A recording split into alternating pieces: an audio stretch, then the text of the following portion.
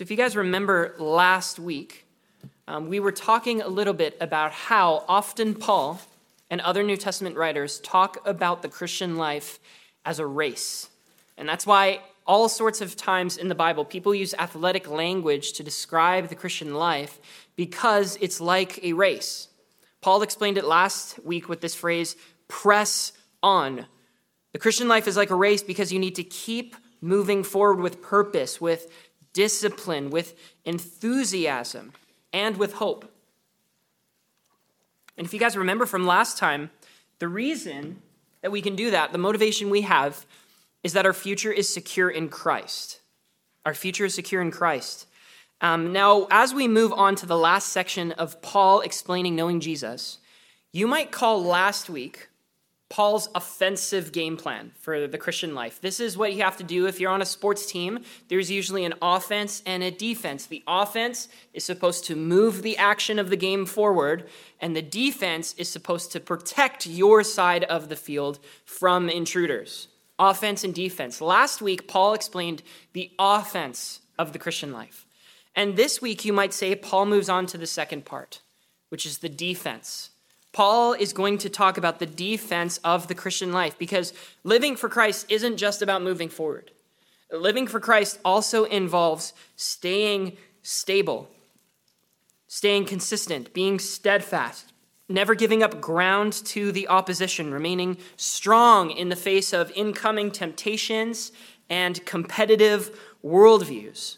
And just like Paul had a phrase for his offensive strategy, which was pressing on, Paul has a phrase for his defensive strategy, and it's the phrase you see in chapter 4, verse 1, where he says, stand firm. The last part of knowing Christ that you need to understand is that you need to stand firm thus in the Lord. That's our defense.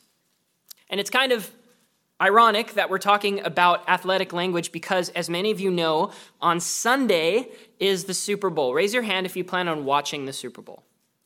All right, now keep your hand raised if that's because you like football.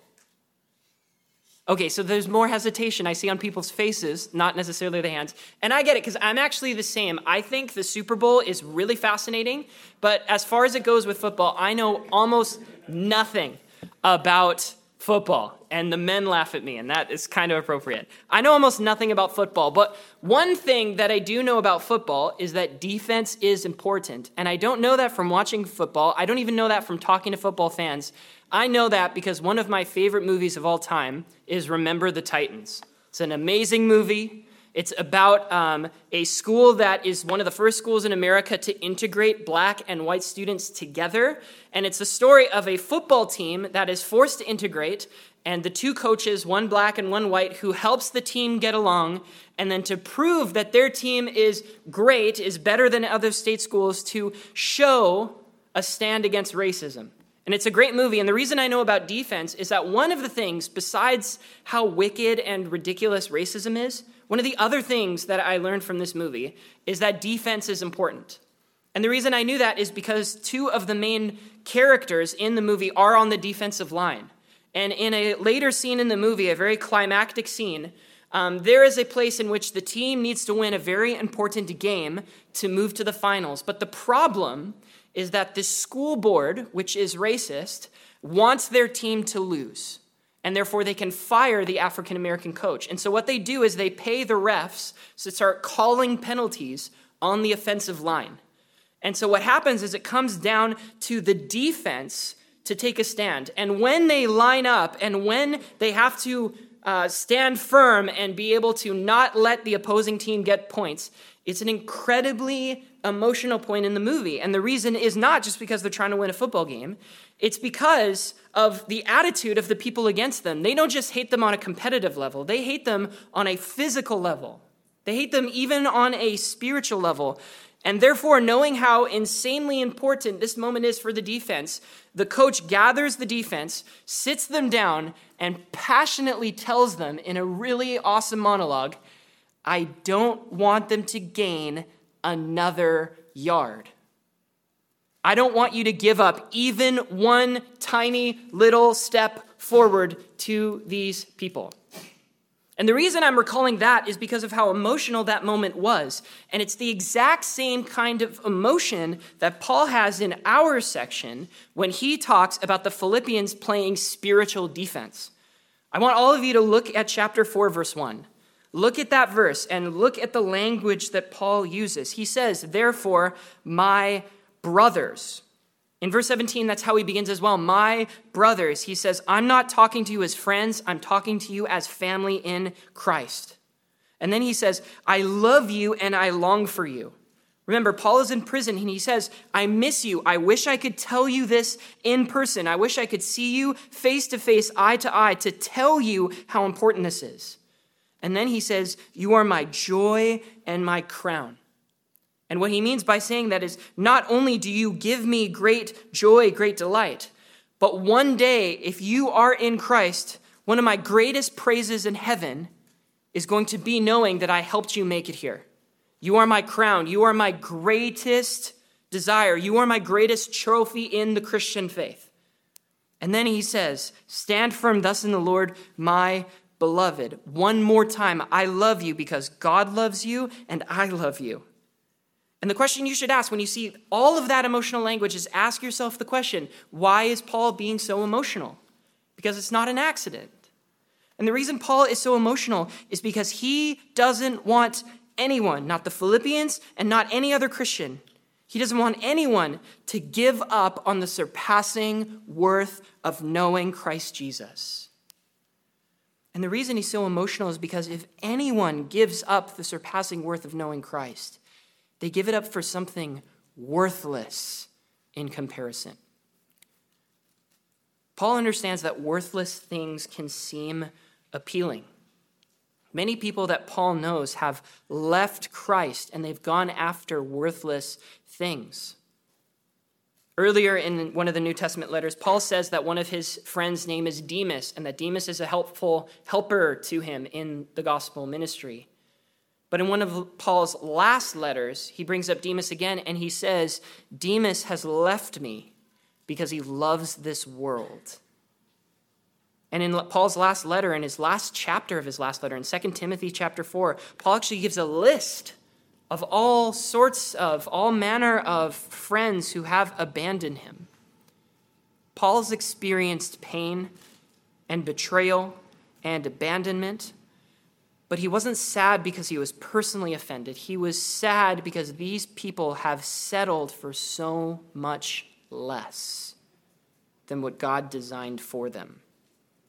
And so Paul, when he sums up knowing Christ, he wants to give us a battle plan to stand firm in the Lord so that every Christian reading this can put their spiritual cleats on, to put their feet deep into the ground upon Christ and his cross so that they persevere, resist, refuse to fall, would never give in, would never give up, would never back down. They would stand firm.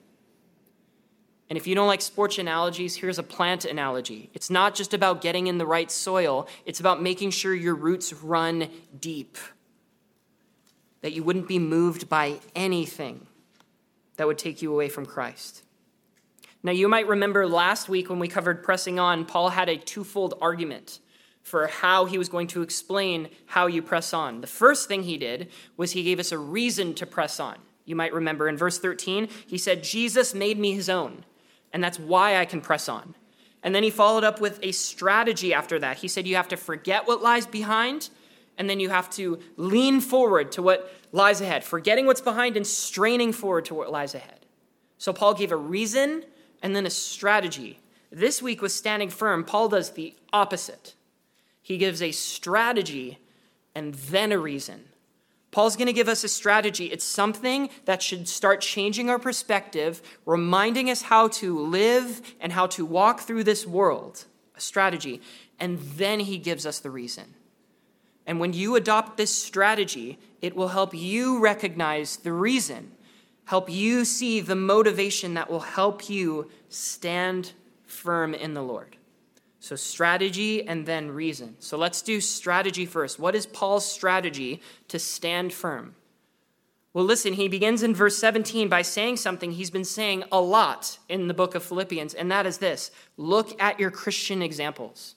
Look at Christian examples. Verse 17, brothers, join in imitating me and keep your eyes on those who walk according to the example you have in us. Paul's talked about this a lot, right? Imitation and observation of fellow mature Christians. Remember, Paul has talked about this with the example of Jesus. He's talked about it a lot with his own example. And then even in chapter 2, verse 19, all the way down to 29, Paul talked about Timothy and Epaphroditus. Paul has been talking constantly about how the Philippians need to look at other Christians. And we, as Christians, are also no exception. We need models. We need mentors. We need older to disciple younger, and we need experienced to train inexperienced. Because it is essential for seeing, receiving, and applying the truths of the gospel to have fellow brothers and sisters in Christ. But instead of just saying that again and just leaving it there, Paul immediately adds something. And what he does is he compares Christian examples to bad examples. So in verse 17, he says, imitate us and observe us. And then immediately after, in verse 18, he says this, for many of whom I've often told you, and now tell you with tears, walk as enemies of the cross of Christ. So what's Paul saying? Paul's explaining that you need to look at Christ followers because there's many cross deniers out there. There are many, he says, many in this world who are enemies of the cross of Christ. You might be able to see the colorful picture that Paul is painting here. What is an enemy of the cross? An enemy of the cross is someone who denies that they need a savior.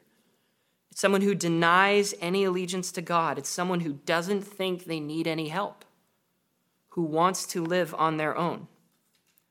Now, normally when this kind of subject comes up, Paul actually uses it as a warning. He says, look out for these people, stay away from them. And in a sense, Paul is still kind of talking about that because, remember, we're still in chapter 3. In chapter 3, verse 2, Paul says, look out for certain people. However, that's not Paul's main motive here because he uses a different kind of language. He's not warning us. Instead, he wants us to mourn. Paul actually says that these enemies, when you notice them, are tragic. Look what he says. I've often told you about these people, and now I remind you again with what? With tears. With tears. Paul was reminding them that there are so many people out there who have heard the message of the cross, and then they deny it. And that is sad. It is sad to see people who don't want to stand firm in the Lord. It's tragic. And verse 19, right after, Paul gives you 4 reasons why it's so tragic. And the very first one is probably the most devastating one. Right away, Paul says, their end is destruction. Their end is destruction. The reality is that Paul is saying what they are currently doing proves where they are going. Now, Paul's not saying he's a mind reader, and he's not telling us to be those kinds of people. He's not saying you could look at someone and then suddenly know their destiny, heaven or hell. Humans are complicated. We do all sorts of things we don't want to do. Even Christians do things that we don't want to do, like sin. Paul talks about that in Romans chapter 7. But the reality is that we have patterns. And whether these enemies of the cross of Christ are obvious about their denial of Christ, or whether they say that they are following Christ, the reality is that their destiny is determined by what they're desiring, what they're devoted to, and what they delight in. And Paul actually mentions 3 more things to show you how it's obvious that their end is destruction. Look at the second thing he points out. Their God is their belly, which means they live for pleasure. That's their greatest desire. That's what they want most. Their impulses and their responses are controlled by what feels good right now. Whatever feels comfortable and pleasurable, that controls their life. That's their highest good. And the next one follows right after it. They glory in their shame. They enjoy what is dishonorable, what is shameful.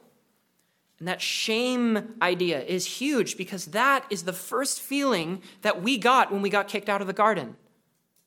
Adam and Eve ate from the tree of the knowledge of good and evil, and what? They felt shame. But these people don't feel that. They don't feel that moral wrongness because they've been patterning their lives for so long after what feels good that has become what is good. Their morals have followed after their selfish, self-centered desires. And so the very fourth thing that Paul mentions actually sums up the mindset of these enemies of the cross, what makes their lifestyle so tragic and so sad. And it's this, that their minds are set on earthly things. They're worldly. They love this world. That's why they deny the cross. That's why they don't want help, because they don't want to leave this world. They want to soak up everything it has to offer and abandon anything else that would take them away from it. You know, according to commentators, a lot of people debate who these enemies of the cross are. Some people say that they're former Christians who have given up on Jesus and have walked away from the faith. Other people say that they're the people from the beginning of chapter 3. They're the Judaizers, people who liked to obey the law more than they wanted to obey Jesus.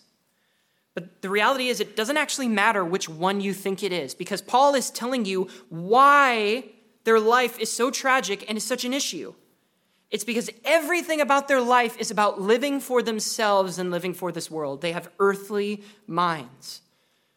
And the reason it's helpful to bring up both of those kinds of people is because you can look a lot of different ways to live this way. These kind of people could be the partiers, people chasing experiences, chasing moments, chasing social media moments, or doing what the influencers do or being influenced by them. It could be those people. Or it could also be the person who stays up till 2 a.m. studying. It could be that person. The person who is only thinking about being respected, only thinking about their most immediate future, only thinking about a future in which they are comfortable and secure. Both of those people have the same problem. Live for now, live for me. It's the same problem. And the language that the New Testament talks about these people shows how tragic this is. That many love the gospel of the world and are therefore blinded from seeing the gospel of the glory of Christ. 2 Corinthians chapter 4:4. That many are captured by the devil to do his will. 2 Timothy 2:26. Whereas Paul says in Ephesians 2:13, these many people are those who have no hope and are without God in this world. So what is Paul's strategy for you to stand firm in the Lord? In verses 17, 18, and 19, it's this: observe life and lifestyles around you. Look at how people live, because they're living for one of two things. They're living for tomorrow, or they're living for eternity. Those are your two options. And when you notice how they're living, respond appropriately. If they're living for eternity, imitate them. If they're living for tomorrow, mourn them. The spiritually observant person will do this throughout their life. They will recognize that when someone talks to them and says, I feel fulfilled, I feel fulfilled, I love what I'm doing, that does not mean they're truly living. Just because they're having life experience, just as because they're having Instagrammable experiences that they say everyone should have, that doesn't mean they're truly living.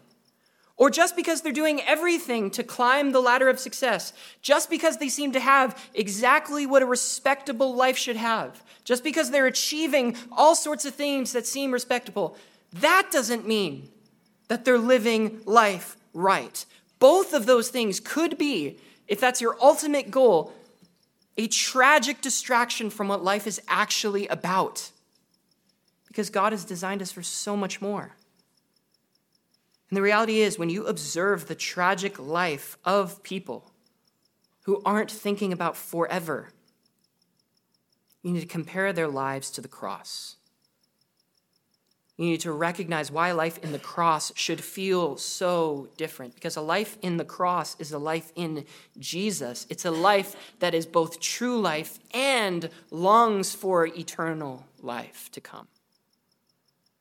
Jesus says in John 10:10, the thief comes only to steal and kill and destroy. And you might, in light of our text, add distract.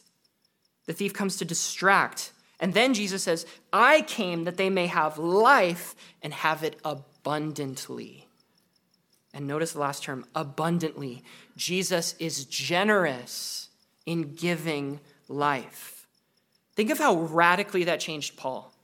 Because by earthly standards, it didn't look good for him. He was in prison. He was in chains. He couldn't see all the people he loved. He was being falsely accused.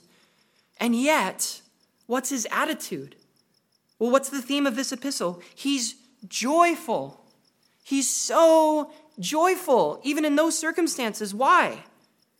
Because he's in Jesus. He's not pretending to have joy. He has joy because he has union with Christ. And that's the reality of the gospel. Only Jesus gives real life, purpose, satisfaction, joy, hope. And one of the reasons Paul could prove that is because as other people imitated and observed him, it was infectious. They had joy. It's probably one of the reasons the Philippian church was so mature. But here's the ultimate thing you have to do. If you're going to go around observing the life of enemies of the cross, and if you're going to go and observe and then imitate godly people, there's still one person you got to start with, and that's yourself. You have to observe yourself. You have to ask yourself, is this me? Have I noticed my own desire to love this world and the things of this world? 1 John 2:15. Because I don't need to convince you something's wrong with this world. I don't even need to convince you that there's something wrong with you. Because I know there's something wrong with me too. We live in a world that is so desperate for meaning, but going everywhere else to find it except for Jesus. And Jesus is the only one who promises a better life, not a tragic life that is stuck in wickedness and deceit and depression and dissatisfaction and enslavement to sin and eventually ending in judgment. And I need to ask, is that my life? And the reason you can tell is just ask yourself, what is the ultimate end of your life? Is it you and getting what you want, or is it Christ and giving him what he wants? We lose life when we're the center of meaning. We lose life. And therefore, we need to start looking outside of us. That's kind of the question that all of this points to. Where do we go? If that's me, whether I'm a non-Christian, whether I don't know Christ and I need to find life in him, or whether I am in Christ, but I'm stuck in worldliness. I'm just so stuck thinking about tomorrow and not eternity. Well, if you need a place to begin, C.S. Lewis has a good quote to spur us on to right thinking. He says this, if I find in myself desires which nothing in this world can satisfy, then the only logical explanation is that I was made for another world. I was made for another world. And you can remember another world, the world we want to get to, if you just keep the ending in mind. If you know the ending of your life, it will change the attitude of how you're living now. Raise your hand if you've seen the movie Toy Story 3. A lot of you. So you guys probably know how it ends. Raise your hand. So someone yell it out. Good ending or bad ending? What? Sad ending? So is it like, oh, sad, or is it like kind of happy? Okay, anyway. So that was a failure. But that's okay. So listen. Regardless of how you thought in the end, what the ending was of that movie, I saw a clip of something really funny that happened when two boys showed their mom that movie.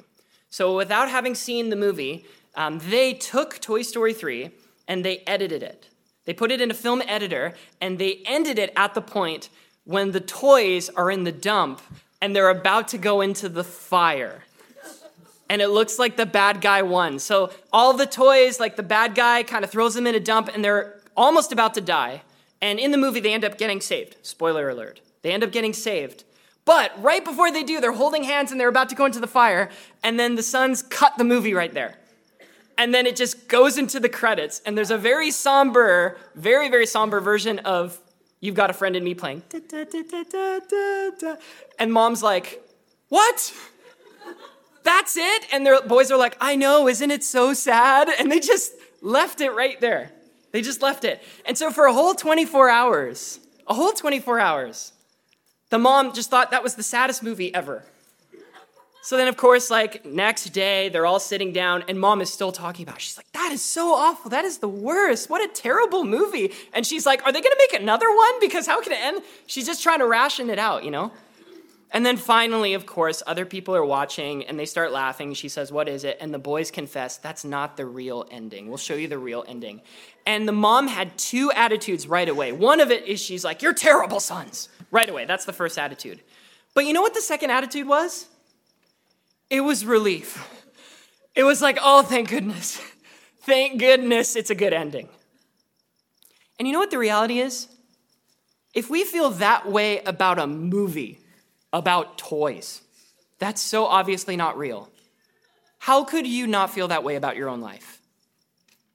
Seriously, how many people out there are so comfortable living life absolutely unsure about how it's going to end? Totally unsure.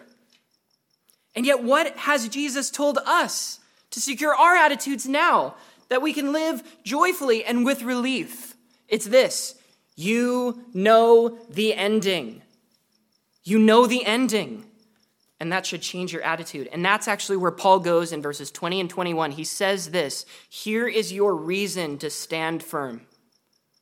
Verses 20 and 21. Our citizenship is in heaven, and from it we await a Savior, the Lord Jesus Christ, who will transform our lowly body to be like his glorious body by the power that enables him even to subject all things to himself. The reason you can stand firm now is because you have future hope. Look at the three promises that are tucked away in those two sentences. Paul actually gives you three promises for what your future in Christ entails. Number one, you're not from here. We're not from here. Look at the language he uses. Our citizenship is in heaven. Colossians chapter 1, verse 13. Christ has delivered us from the domain of darkness and transferred us to the kingdom of his beloved Son. Translation, you are going to heaven because Jesus has given you a heavenly passport. Everywhere you go, no nation, no country in this world can take that away from you. You are bound for heaven. 1 Peter chapter 1, verses 3 and 5. According to Christ's great mercy, he has caused us to be born again to a living hope through the resurrection of Jesus Christ from the dead, to an inheritance that is imperishable, undefiled, and unfading, kept in heaven for you. Notice the language that Peter used there. A living hope. Translation, your citizenship in heaven one day should affect your life right now. It should affect your life right now. Don't live like your primary identity is being American or any other nation. That's not who you are. You are in Christ. And that should affect how you speak, the laws you obey, and the privileges you know you have. Number two promise, we don't want here. We don't want here. Paul is telling you your attitude as a Christian, and it's this: you await a Savior, the Lord Jesus Christ. You're homesick.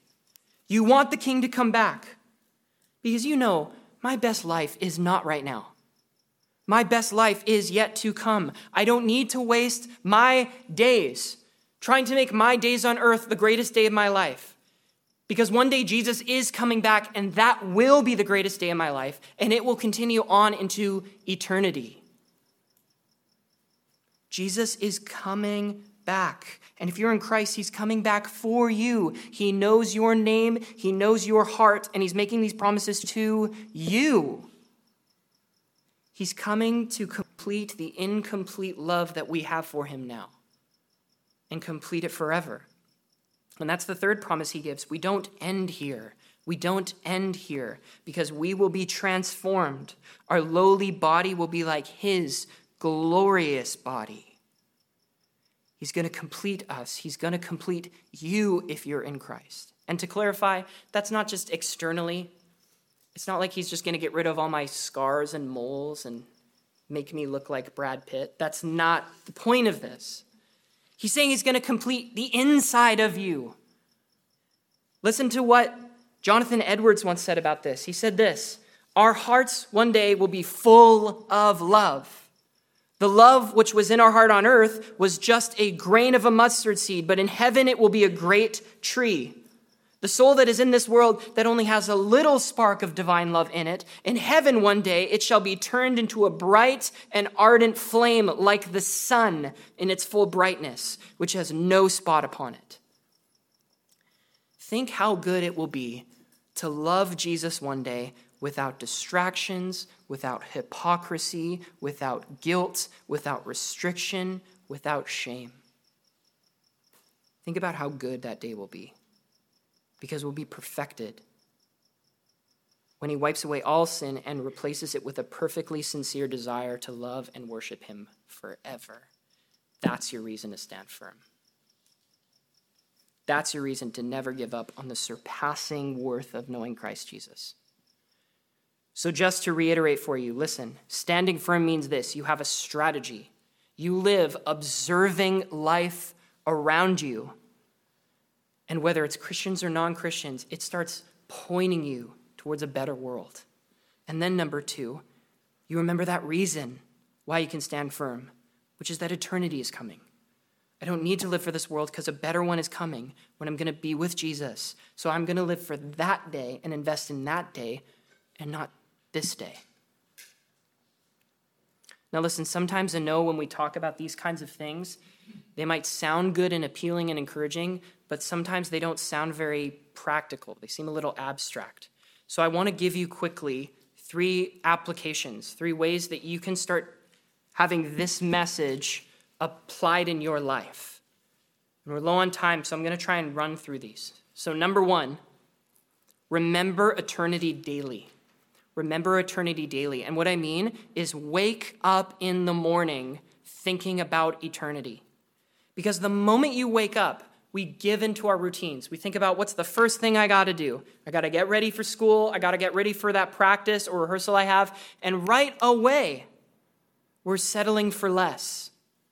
Not that it's wrong to do the things you have to do, but it's how you do them. The philosopher Soren Kierkegaard, he once said this, the greatest hazard of all, which is losing yourself, can occur so quietly in this world as if it were nothing at all. Every other loss, like losing an arm or a leg or losing $5 or losing your wife, you notice all of those things, but you never notice losing yourself because it happens so quietly. That's what happens to us. That's worldliness. We wake up and we forget the importance of Jesus.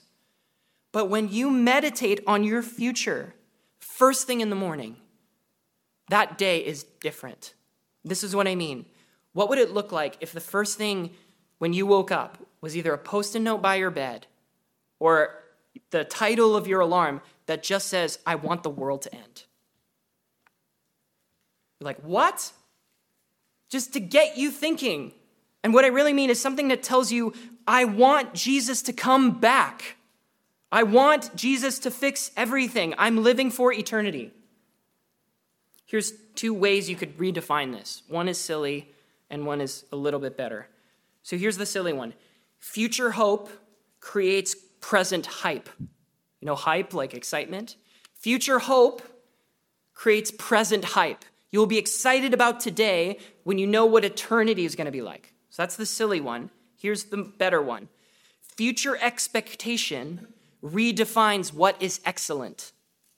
So when you know that certain things will last for eternity and other things won't, that will define what you should be doing. And when the first thing in the morning is that kind of thinking, radically redefines the day. Not necessarily what you do, but your attitude and how you do it. Application number 2. Application number 2, change your expectations. And what I mean is change what you expect out of a day. Because when you wake up, you have expectations. You want to do things. You want to get things. You want time with friends. You want good moments, a good laugh. You want Clash Royale. I'm going to keep talking about Clash Royale until you guys play another game. You guys have been playing Clash Royale for like a year, which is fine.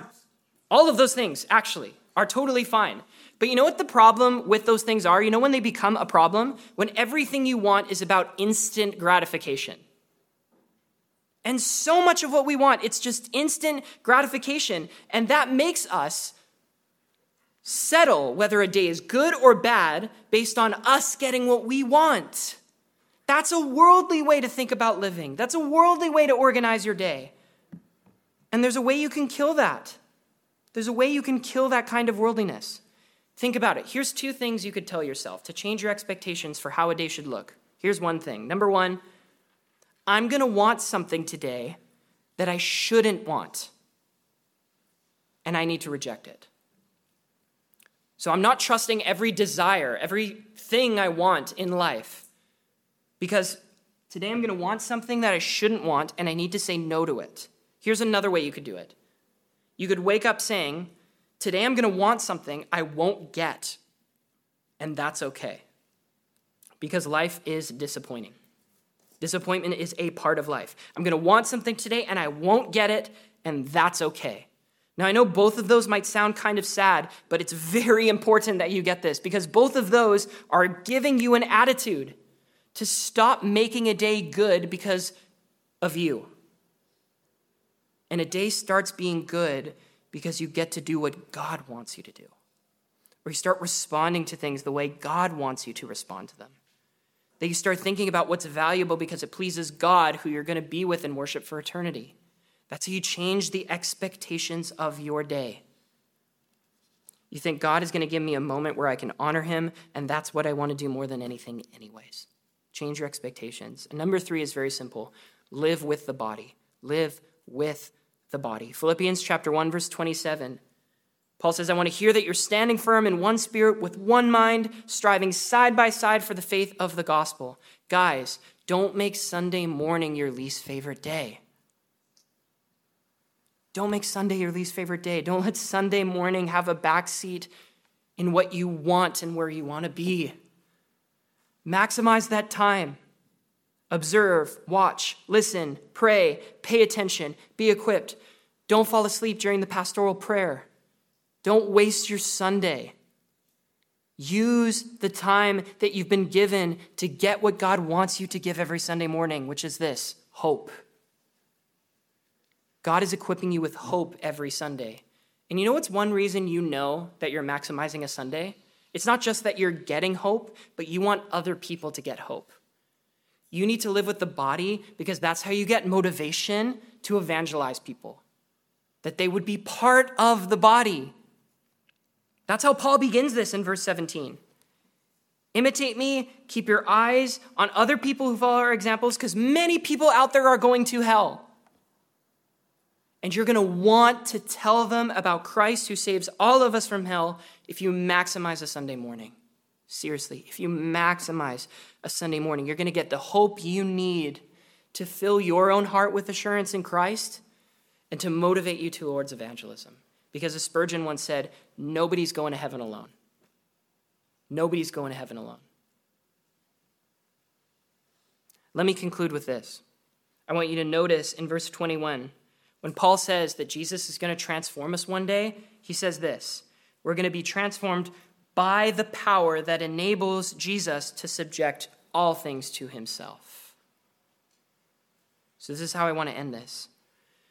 The power that will raise you to perfection one day is empowering you today. That's what Paul's trying to get at. Romans chapter 6, verses 5 and 8. We have been united with Christ in a death like his, and we will certainly be united with him in a resurrection like his. And he's not talking about future resurrection. He's talking about current resurrection. Because look what he says next. We know that our old self was crucified with him in order that this body of sin might be brought to nothing, so we would no longer be enslaved to sin. Because you're going to be raised from the dead one day, Christ can raise you to greater and greater life today. Therefore, standing firm in the Lord is not about the standing firm part. It's not about you and what you're doing. It's about who you're looking at to do it for you. It's standing firm in the Lord. It's about Christ's power, whom you are standing firm in. If you want to stand firm in the Lord, it's not just based on your powers of observation. It's not just on your righteousness and your discipline. It's on keeping your eyes on Christ. And when you keep your eyes on Christ, you're going to want to be with him forever. Philippians chapter 1, verse 6, I'm sure of this, that he who began a good work in you will bring it to completion at the day of Jesus Christ. Keep looking at the surpassing beauty of Christ, and he will keep you standing strong until he comes again.